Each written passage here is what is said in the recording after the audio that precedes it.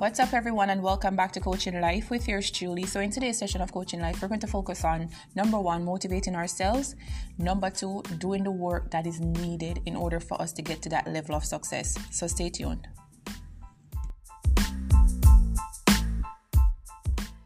Welcome back, everyone, to Coaching Life. As I mentioned in the intro, we are talking about success, motivating ourselves, number 1, and doing the work that is needed, number 2. Let's back up and talk about what it is to be successful, because everyone has their own definition of what success is to them. You have a working mother staying home with her child because she's always wanted to do that ever since she could remember. You have a man who works in maintenance, probably because he's always dreamt of being a maintenance person. So there's different types of success, but one thing is for certain, is success is having that worthy idea and putting the work behind it in order to achieve that. I can say that success for me is living the life that you always want to live. And I think a lot of times we want to live the life, but we allow fear, we allow the naysayers and so forth to kind of get us down to the level of not wanting anything else but what we are now, because we think that we can't achieve that dream, because we think that dream is a little bit too big for us, so therefore it's not possible. But as Les Brown says, it is possible. Every single thing that you want, everything you desire, everything that you ever wanted in life is possible once you have that belief.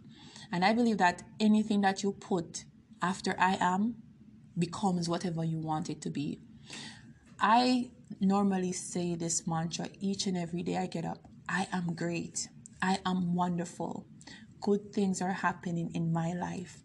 And every day, no matter how the day starts, I always make sure I say these mantras to myself, because I believe that saying these mantras is programming your mind, is giving you that drive, that power that you need, and that basically that beast mode level in letting yourself know that you can achieve any and everything that you set out to do. And a lot of times we kind of pull ourselves back because we're saying, you know what, that dream, it's possible for them, but it's not possible for me. But it's possible. It's possible once we all have the same hours in a day.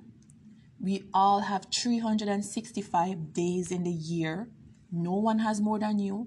But the difference with people who are successful versus people who are not is that the successful person understands the work that is needed in order for them to be successful.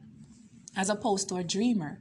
You dream, you want it to happen, but you tend to procrastinate and you tend to find other ways of basically diminishing your own dreams by living in your current reality. There's nothing wrong with living in the current reality that you're in. However, when you allow that reality to overpower you and to become the best of you, that is when you're going to find yourself falling behind the cracks and not living up to your full potential. Number 2, now we're talking about putting the work that is needed in order for us to be successful. Is it that a business idea that you have? Do you want to become a realtor? Do you want to become a motivational speaker? What is it that you need to do? You need to find a passion. And a lot of people are going for things that they don't have the calling on. For example, before I started doing this whole podcast thing, I knew that I had a calling to do something because I was always drawn to listening to motivational videos. I was always drawn to listening to people that my friends would normally laugh at. They were like, that person is from the 1800s or the early 1900s. What do you know about Neville Goddard? What do you know about Earl Nightingale or Andrew Carnegie? I study these men and I love listening to them when they do lectures or read books from them, because I believe that there's so much to learn from it. So I was kind of finding my niche years before I actually knew what it was, which was public speaking, doing podcasts and doing motivational stuff. I didn't know that was my calling, but I was drawn to those that were doing it. So that gave me a greater understanding that when I finally put the pieces together and say, aha, this is what I'm supposed to be doing. And this is my calling. And when I actually realized my calling, I was able to put the work that was needed in order for me to get to the level that I wanted to be. I just listened to a video from Les Brown, who is a motivational speaker. And in that clip, he mentioned, if you want to see some of the greatest talents, the next best singer, dancer, actor, you go to the graveyard and you'll find them. Because many people, rather than becoming the individuals that they were meant to be, allowed their talents to die with them. How many of us have great talents within us? Because I do believe that when we were born, conceived in our mother's womb, we each had a gift. Some of us have the gift of singing, dancing, acting, motivational speaking, doing something that changes another individual's life. We're all gifted, but not many of us capitalize on that gift. Not many of us become that individuals that we were meant to be because we forgot who we are. I mentioned earlier that whatever you put behind I am, you become.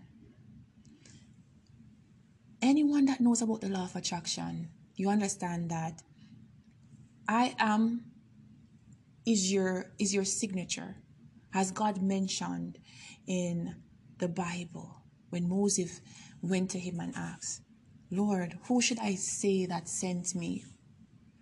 And the voice of God mentioned, tell them that I am that I am. Meaning that you are whatever you think yourself to be. I am great because I can feel greatness running through my bones. I am wonderful because I know myself and I know what I am about. And if you have all of these attributes, you know that there's a calling on your life. What is the calling? I want to be a dancer. I am a dancer because that is my calling.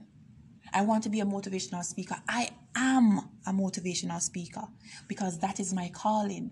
But you have to do something more than just say that you are. You have to become it. And by becoming it is doing the work that is needed. If you want to be a dancer, you need to go to attend dance classes. You need to find someone that you can mirror.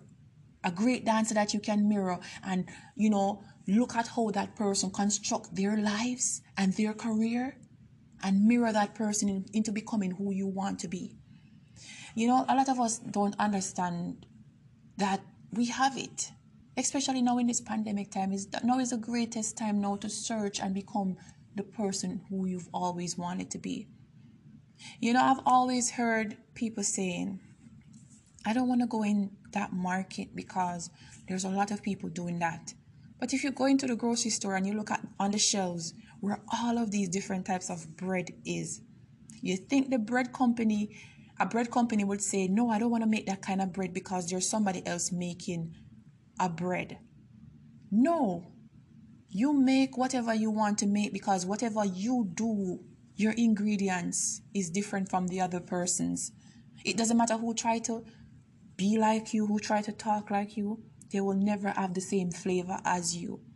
So if you want to become something, don't worry about who is doing it or what that other person is doing. Do what you feel that you're called to do. And everything in your life must yield and work in your favor. So guys, I want to wish you good health and I want to wish you positive vibration. Until next time, take care.